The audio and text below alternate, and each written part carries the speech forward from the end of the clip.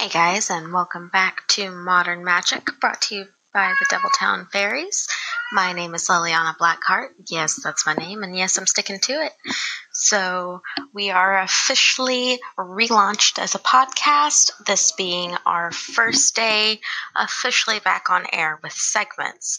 And I'm really excited because today we get to talk about the Sabbats. So a little history is going to go into this lesson for you guys, starting with the 8 great Sabbats known today to the Western pagans as the Wheel of the Year. They were not always the 8 Sabbats of a single tradition.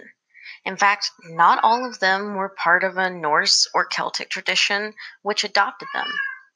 Many weren't even represented in the Greek or Roman pagan past. These Sabbats have been observed in many places and many forms around the world for at least an estimated 12,000 years. Originally, these so-called fire festivals were agricultural dates which marked planting, tending, and harvesting times. Farmers, even to this day, still sow and reap by these dates and carefully consult the farmers' almanacs, which outline the best times for each crop. I doubt they were aware that they are following ancient traditions. They'd probably have a heart attack if they knew. As civilizations became less nomadic and not solely reliant upon hunting and herding, the Sabbats became religious and celebratory holidays. Vikings planned their raids and voyages around these dates. They planted just after Ostera, left on raids, returned for the harvest, went out again, and will return for Yule to honor their reborn god. In Celtic lands, the Sabbats not only marked planting times, but also the seasons, and told them which deities were at their peak of power. The Roman, Norman, and Nordic invaders had a profound influence on the prominence and significance of Yule in Britain and in Ireland. In the Teutonic tradition, Yule was the Sabbat, let me emphasize that, of importance, and it held the new year for the Norse and Germanic people in the same way that Samhain marked the new year for the Celts. We will talk more about that in a later New Year's special episode. The word Sabbat comes from the Old Greek word sabbatou, meaning to rest.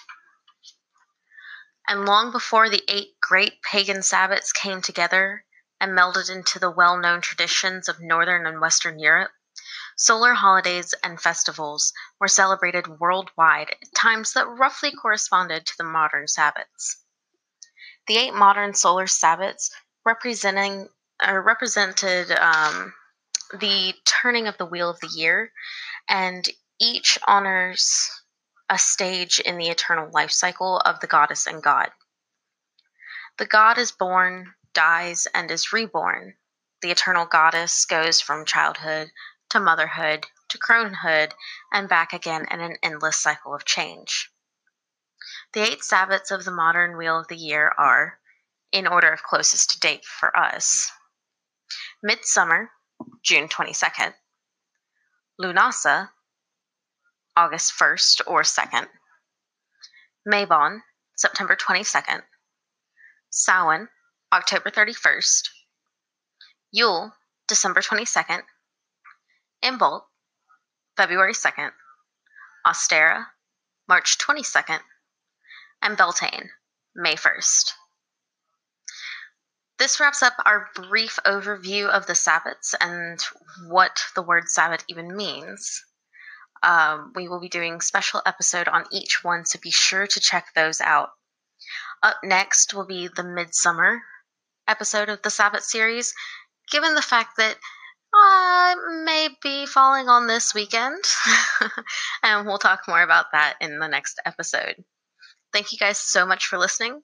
Don't forget to favorite our podcast and check out our social media episode to find out just how to stay up to date on all of our latest projects. As always, look us up on Patreon at patreon.com/thedevtfae. And again, we'll post more about that later. Thank you so much for listening. You've been listening to Modern Magic, brought to you by the Deviltown Fairies. My name is Liliana Blackheart, and I'll see you on the next episode.